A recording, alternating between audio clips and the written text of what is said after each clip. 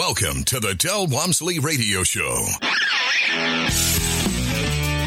Del challenges the status quo, questions everything, and empowers you to return to your core beliefs to make your life better. If you're ready to hear the truth and get your roadmap to the lifestyle you really want, the next hour will change your life. And now, your host, self-made millionaire, national award-winning investor of the year, CEO and founder of Lifestyles Unlimited, Del Walmsley. Welcome to the Del Walmsley Radio Show, where the hype ends and the help begins. I'm your host, Del Walmsley, and as always, we're working on your financial freedom. Well, my friends, today I'm going to discuss a rather disjointed argument for the fact that the ability to be successful in many, many areas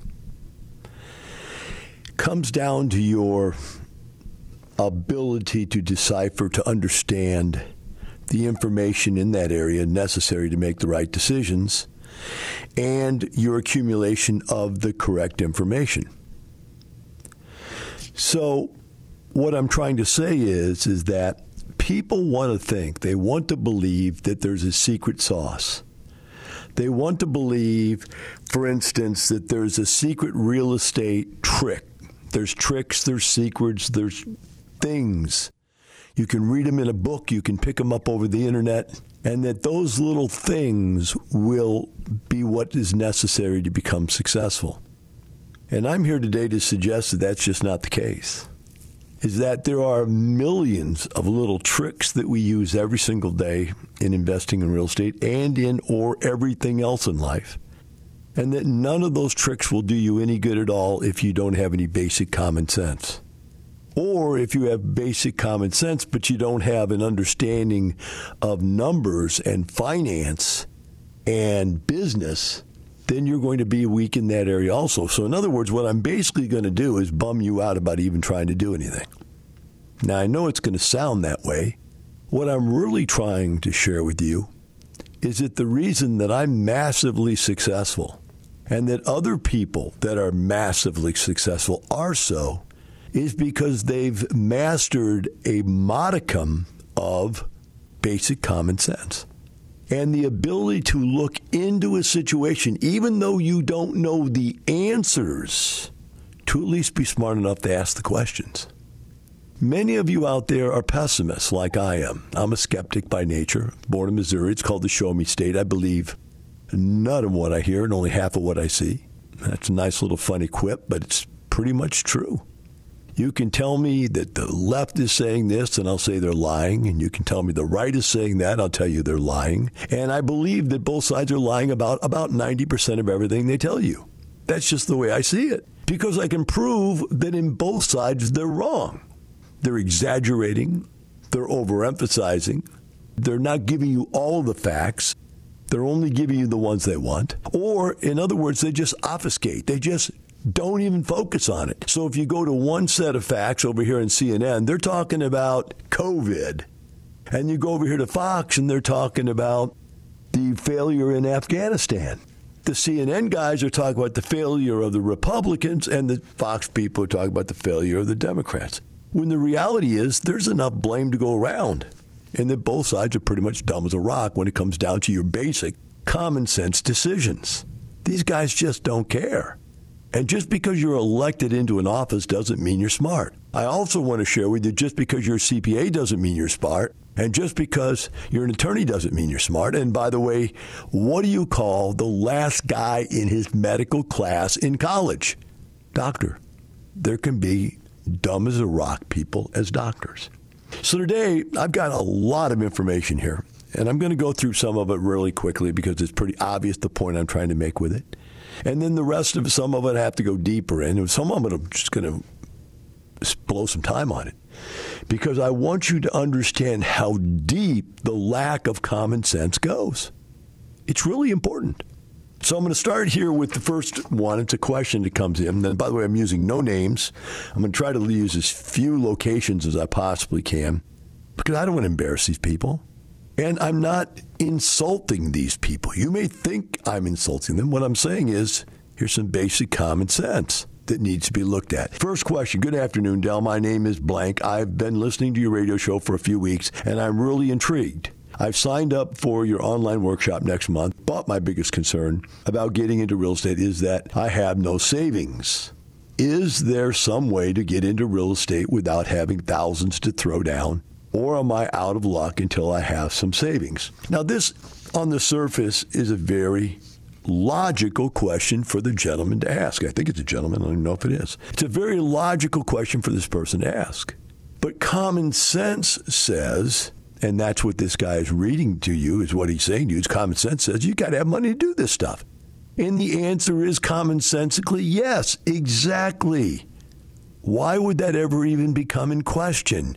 How do you buy real estate with no money? Now, let's foggy the thing up a little bit here. Let's kind of mess it up. We talk about buying houses zero down. I bought an apartment complex with 27 credit cards as the down payment and assumed a loan. So we tell you all these strange, crazy workarounds that we've come up with in 30 years of doing real estate, but those should not be taken as the normal example.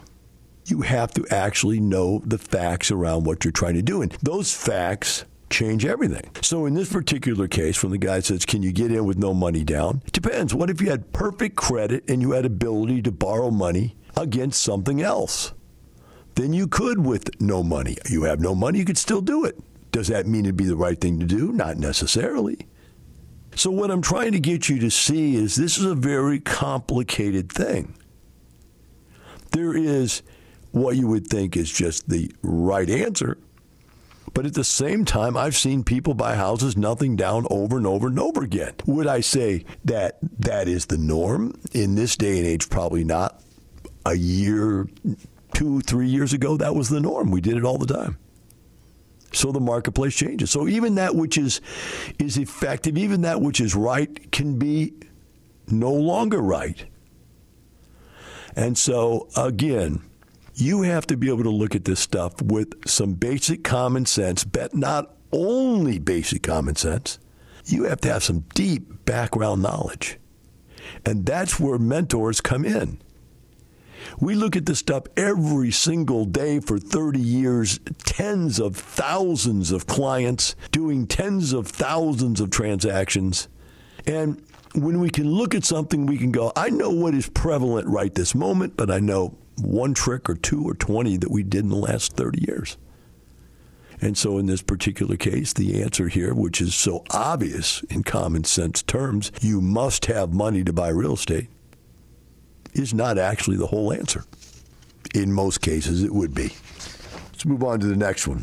The next one is very complicated, and it's not going to be able to get it in this segment, but I want to do it, so I'll start it and give you the background, then I'll come in with the details in the next segment because there's no way I can get all the details in. But the basics here is that one of our daughters is living with her boyfriend, and they came across an opportunity to purchase a home that they're living in from a family member, from the grandmother. And the grandmother's going to give them what I would consider a great deal on the house. Now, they've been living there for 6 months to a year already under the guise of, well, you can live there if you just fix it up for me and take care of it. So they've been fixing it up, and they've got their money and their time invested into the house. So they've got an emotional attachment to the house, and the family has an emotional attachment to the house. They have an opportunity to buy from one of the two's grandparents and buy it at a substantial discount. The house, basically, they're paying $60,000 for it, but it would be worth about $180,000 if they had it appraised, if it was fixed up. And so they're buying quite a bit of equity into the house. They intend to do whatever fix-up there is as, DIY type stuff, do it themselves, and then have, a great amount of equity stuck inside of this home. They were able to put some money down, each of them, so they each have some money in the deal, and they are signing a note, and they're both signing the note, and the deed is in both of their names. So on the surface, it seems like, well, that's pretty clear. They both own the house. They both have money in it. They're both paying the mortgage payment. Pretty simple, right? Except for what if? And there's 1,000 what ifs in this world when you have people combining together to do things. And what you need to understand is in this situation, there are all kinds of complications. The first of which is you're buying the property in a way that you should never buy a piece of real estate in your life. Tenants in common. That means I own all of it and you own all of it. Neither one of us owns half of it. We each own all of it, meaning you can't tell me what to do with it. I can't tell you what to do with it. And so there's really a stalemate from the very beginning as to what and when and where and how the deals should be dealt with. So it's a terrible way to buy real estate, all right? But there's even more problems with that. What if they decide that they want to break up? How do they get out of this deal? They've got a loan on the property which they didn't qualify for. What do I mean by that? It's not a traditional loan. It's from the parent, the grandparent. So if they wanted to go refinance the property or whatever, they've got both of their credits hooked up on this thing. It could ruin both of their credits or either one of their credits in this situation. And for them to go get another loan, it would be a little bit complicated because they would have to show that this loan is getting paid off. It's the only way they could really do it. But there's really more than that. Let's talk about right from the very beginning. What is the agreed upon starting value of the house? Let's say today we close, we go home, we get in a big fight, and we break up. What is the value of the house the day we bought it? Is it the $60,000 we paid for it or the $180,000 worth of appraisal value? And is it the appraisal minus the rehab necessary to get there? What do we each have in it? Do we each have the $15,000 we put in it to put $30,000 down? Both of us owe $30,000 on a note. So what is the house really worth if you were to break up today? Do you go by an agreed upon value? If you are, that's fine, but you need to agree upon it before you go into it. This is what it's worth if we break up today. Number two, who gets the home? Well, the kid whose grandparents gave it to them, they're going to think, well, this is really my family home. You can't have it. But at this point, it isn't your family home because you each have bought it and have a deed of trust with both your equal names on it and both of you have a mortgage you're both equal in. So who gets the home? Who moves out if you guys get in a fight? And how long do you have to move out and find some other place to live? How do you get one person off the note? How long do you have to get them off the note? So in other words, even if you can agree, okay, I'm leaving and you're keeping the house, but I want my money back and I want off that note, how do they do it? How long do they have to do it? And what if they just say, I'm not doing it. I'm just going to let you be hung out on that note. You owe on it too. And by the way, the note is what we call joint and severable. Joint and severable means both of you own all of it. You don't each own half of it. That would be two different notes, two different deeds of trust, with each of you signing on each note. But no, this is one note you're both signed on. You both owe all of it. So either one of you, if one of you turns into a crack addict tomorrow and ruins their credit, they ruin yours too. There's no way to get out of it unless you're willing to just pay all the note yourself and give away half of what you just paid for. It's an absolutely terrible way to buy a piece of real estate. Next. Does any of this change with time? In other words, when we first bought it, we thought it was worth $60,000 because that's what we paid for it. But after 6 months from now, after we've done the rehab, now is it worth the appraised value? Or is it still worth the $60,000 we put in it? And by the way, as we're renovating, who pays for all the renovation materials?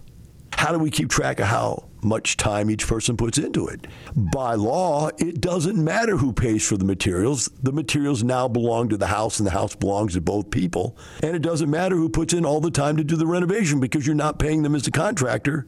You're just applying that towards equity in the house. And there's no agreed upon how much one person gets from equity because of their labor.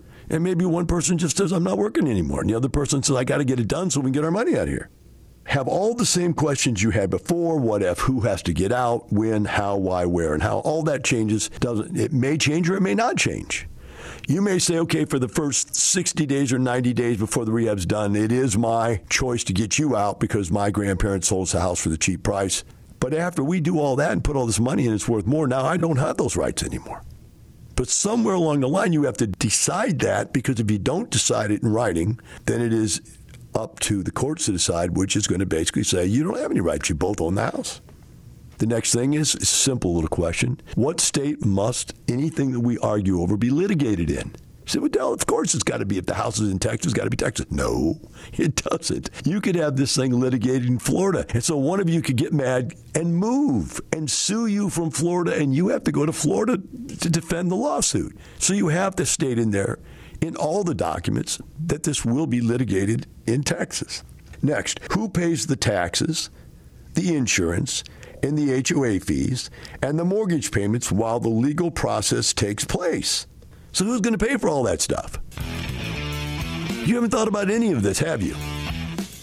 We'll be right back, because there's a lot more to deal with in just one simple little transaction.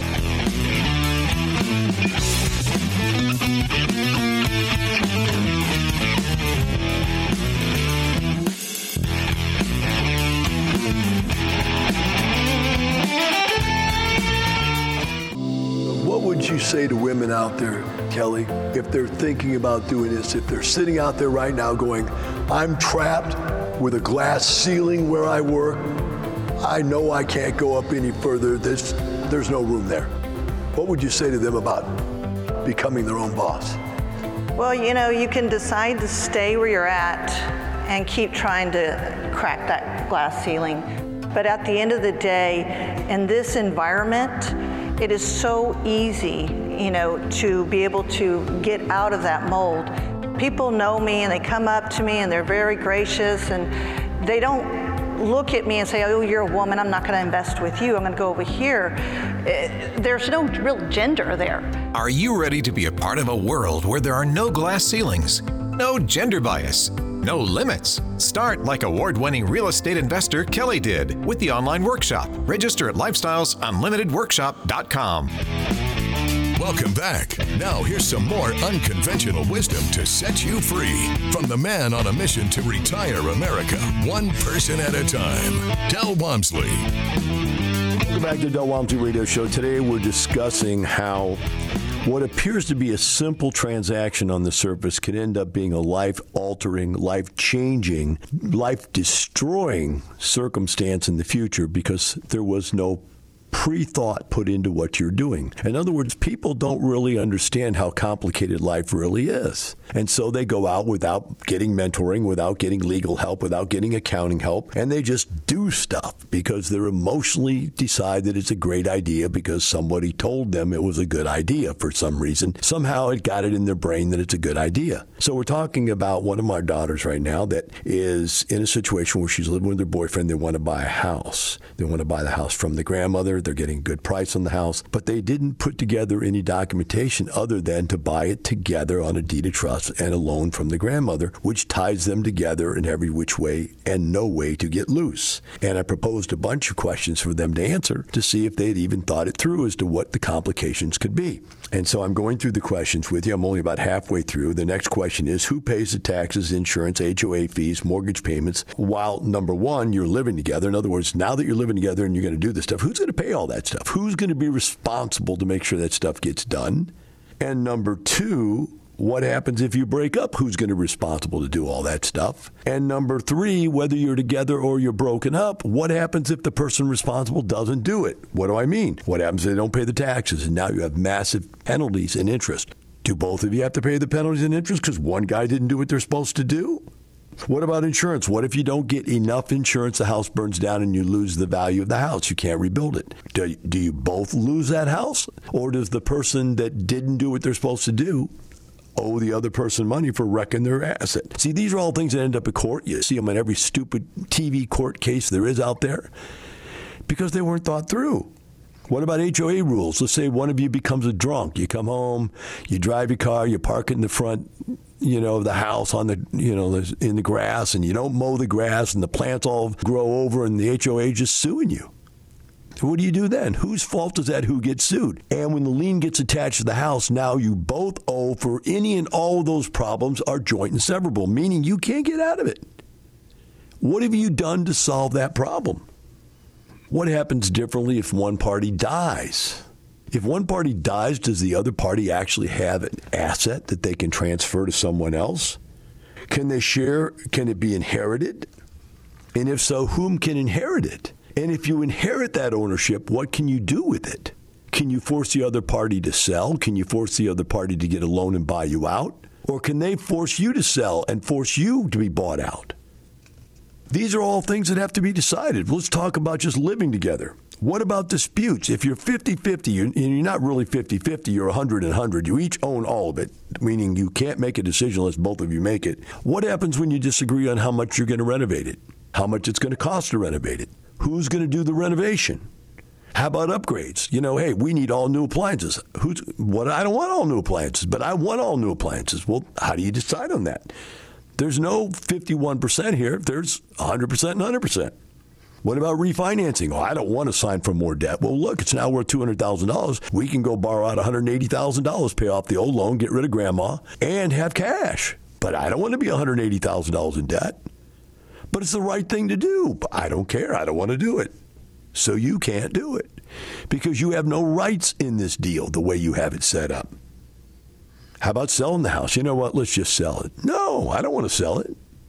This is where I want to live. I put my hard-earned sweat and broke my back and did all the work, and I've got all this equity, and I don't want to sell it. No, this is where I want to live for the rest of my life. You can't sell. We're not going anywhere. We're going to live in this piece of garbage old house for the rest of our lives. You want some simpler questions? How about what account is the mortgage payment going to be paid out of? My account, your account, or a joint account? And if you have a joint account and you're living in the same location, you have joint account and you're living in the same location and you're in Texas, does that make you common law married? Are you claiming common law married? If not, what do you have to do to prevent that status from occurring? Because it can just occur to you if you don't watch out. And do you have a personal property list? You realize that if anything you put into the house, stoves, refrigerators, dishwasher, anything that's built into the house now belongs to the house. It doesn't belong to you. You brought all that stuff in. Doesn't mean anything. It's now part of the house. So do you have a personal property list of the stuff you brought into the house? For example, when we got married, I had a personal property list. My wife has a personal property list. Well, why your wife? You own most of the assets. Hey, she's got hundreds of thousands of dollars of jewelry and purses and bags and shoes that I've bought her over the last 10 years as gifts. That's her stuff. If we didn't have a personal property list, I'd just say, hey, all that stuff is in my house. It's my stuff. And there's no way to prove it. You've got to have a personal property list. So you see, the point I'm making here is not that they're making a bad decision or not that they shouldn't do what they're doing or whatever. That's not the point. The point is people make these bad decisions in life by making decisions without thinking them through. And 10 years later, 20 years later, it comes back and bites them in the butt. And then I hear them 20 years later, Del, I had a problem with my first wife, and then we lost everything we had between us when we got divorced, and then we fought over it, and the attorneys took it all, and then our kids, and there was child support, and there was alimony, and then, after that, I lost my job, and I didn't know why that, because it was this, and I became an alcoholic. And you wake up at 45, 50, 60 years of age, your life is destroyed, and it all started with buying a house with the wrong person. Cadell, that's ridiculous. No, that's exactly the way it starts. And that's why I say, even if you listen to a radio show and go, hey, that real estate stuff sounds pretty good. If you don't have common sense, it doesn't do you any good that stuff works. Because real estate investing does work. In fact, if you go back to question number one, the very first one we answered is, can you do real estate with no money? You have to believe in the premise that real estate is not a job. Real estate is an investment. To invest, you have to have money. Now, can you make real estate a job? Yeah, you can become a real estate agent. You can sell real estate, get commissions. You can flip and wholesale stuff. But that's a job. That's not investing. So again, you can turn it into whatever you want to turn it into in your brain, but 20 years later of being a real estate agent or 20 years later of flipping and wholesaling, you're still broke. You don't own assets. You're not rich. And I see it all the time. Now, the next one I'm going to go into is just about as crazy as can be. And I have to read it to you because, quite honestly, it's so crazy, I don't know if it's really somebody in a lot of pain. In other words, they really are that unable to see the reality of the world, or if someone's just bluffing me. I mean, this is just too bizarre to believe. But I got this email, and I won't say the name. It says, I'm going to move halfway across the country to be with a woman who has a pizza restaurant and paid for a house, and she inherited it from her dad. She wants me to run the restaurant. I managed a Pizza Hut 50 years ago when I was a teenager. So that qualifies him now to manage this business, right? But I was an employee working for a corporation. I wasn't responsible for the building and knowing all the laws and regulations needed to comply with it. She's been out of the country with the Army and has been away from home for 2 years. She's coming home this week. I asked her who has been running the business. She said a friend has been running it. I asked how much cash flow does the restaurant produce monthly. She said she doesn't know, but it's a lot. I suspect the friend has always been running it, and she has been hands off. I'm thinking that I need to get her listening to you and hope that she hears you say that we should work on the business, not in the business. I never took any business courses in high school or undergrad college. But how much do I need to know about accounting to know that the friend and the CPA aren't stealing the profits, the business, if you don't have any business experience? How did this come about? And what is your relationship with this lady? How is she going to pay you for doing all this? And what will happen to the person that's running the business now? In other words, that person may own part of that business. She just can't give it to you. That person may sue you for termination of a business that they have a business contracted agreement with. None of that's known. There's just too much here. Why would she do this? What is she going to pay you to do? Are you just going to be her lackey and do all this for her and she's going to make all the money? Or is she actually giving you the money? I mean, this is a very strange, almost scary situation. In fact, it is a scary situation. So here's what he wrote back, and this is when I knew that we had a real problem here. He said, I think she just doesn't want me to be idle. In other words, that's why she wants him to run the business. She doesn't want him to be idle, which means right now he's idle. He has nothing to do. So how is this guy supporting himself? Which starts to lead me to believe, is this guy scamming her or is she scamming him? Right? There's nothing about this that could be totally legit. There's got to be a scam in here one way or the other, and I can't figure it out. He goes on and says, we haven't met face-to-face yet, but will Sunday evening. Okay, because I asked him, how did this come about? What is your relationship? He said, well, we haven't met face-to-face yet, but we will this Sunday evening. And then he goes on, but we are lovers and probably will get married. There it is. Cuckoo for Cocoa Puffs meter goes off the hook. How can you have never met this person face-to-face and be her lover? How could you marry a person you've never met? Is this guy in prison? Is this one of those prison relationships where you write to some guy that's a murderer because you feel sorry for him, or you're just so out of it in the world as far as a normal human being that you have to go for that kind of a person? I don't get it. It goes on and says, I've been curious how much I'm going to be paid. She has kind of hinted that what is hers is ours. In other words, he believes she's going to give him $1 million worth of stuff, a business and $500,000 worth of assets, but has not stated it explicitly. I have wondered what will happen to the person running it now myself. He wonders what's going to happen to the person running it now. Maybe she's tired of it and eager for blank to come home so she can get out of it. I don't know who blank. I'm not going to use the name because I don't want to use names, but it's somebody's name. And maybe blank will come home so she can get out of it. Maybe she's got her daughter running it. It might be the situation. Then he goes on and says, off the subject, where is the Lifestyles location closest to? And they give me a town out in the middle of nowhere. I mean, this is like way out in the middle of nowhere. Small town. So maybe these are just totally unsophisticated people. Bottom line, there's no need to have to beat up on these people. They might be fine people, but you know what? This scenario is a disaster, not even waiting to happen. It's a disaster in the process of happening, and nothing good can come out of this situation. If you listen to all of the legal questions that I brought up earlier in the show about just buying one rent house together, can you imagine the 20 or 30 or 40-page scenario of questions I could put together about this scenario right here? About all the questions about how it's going to work and why and who and how much and when and what if. This is disaster. Yet people, for some reason, believe you can go into a life with a handshake. You can go into a marriage with never meeting the other person, just talking to them over the internet or the phone. There is a lack of common sense out there, folks. I don't even care if you have a college education. You could have a college education and still be this far whacked out. I mean, literally, I don't know what else to call it. I can't even imagine someone telling me they're going to marry someone they've never met.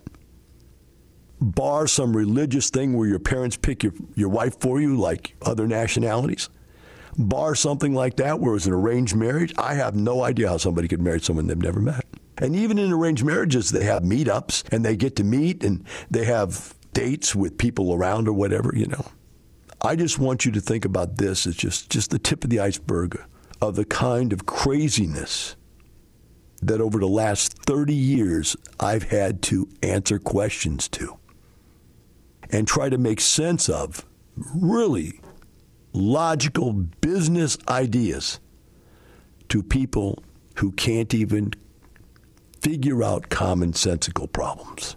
Before I leave, there are 2 or 3 of you I told I would answer your questions for you today on the show. I didn't get to them. I will pick them up on the news bag next week. I'm sorry I didn't get to them, but this was just too important to pass it by because it's just too obvious how so many people end up 30, 40, 50, 60 years of age completely broke, completely destroyed as financial beings. Have a great day. We'll see you tomorrow.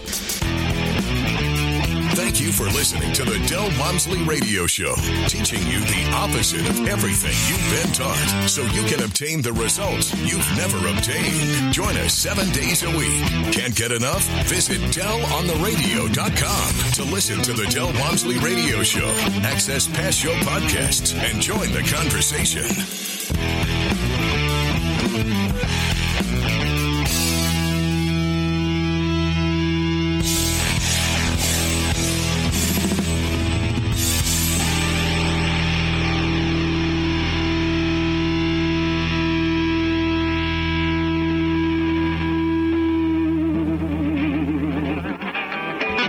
The information and opinions you hear on the Del Walmsley Radio Show are those of the host, Del Walmsley, his guests, and his callers, and do not necessarily reflect the opinions of this station, its affiliates, its management, or advertisers. The Del Walmsley Show is for entertainment purposes only. Please consult a professional regarding your personal investment needs. Nothing presented on the Del Walmsley Show constitutes an endorsement, recommendation, offer, or solicitation to buy or sell any product or security.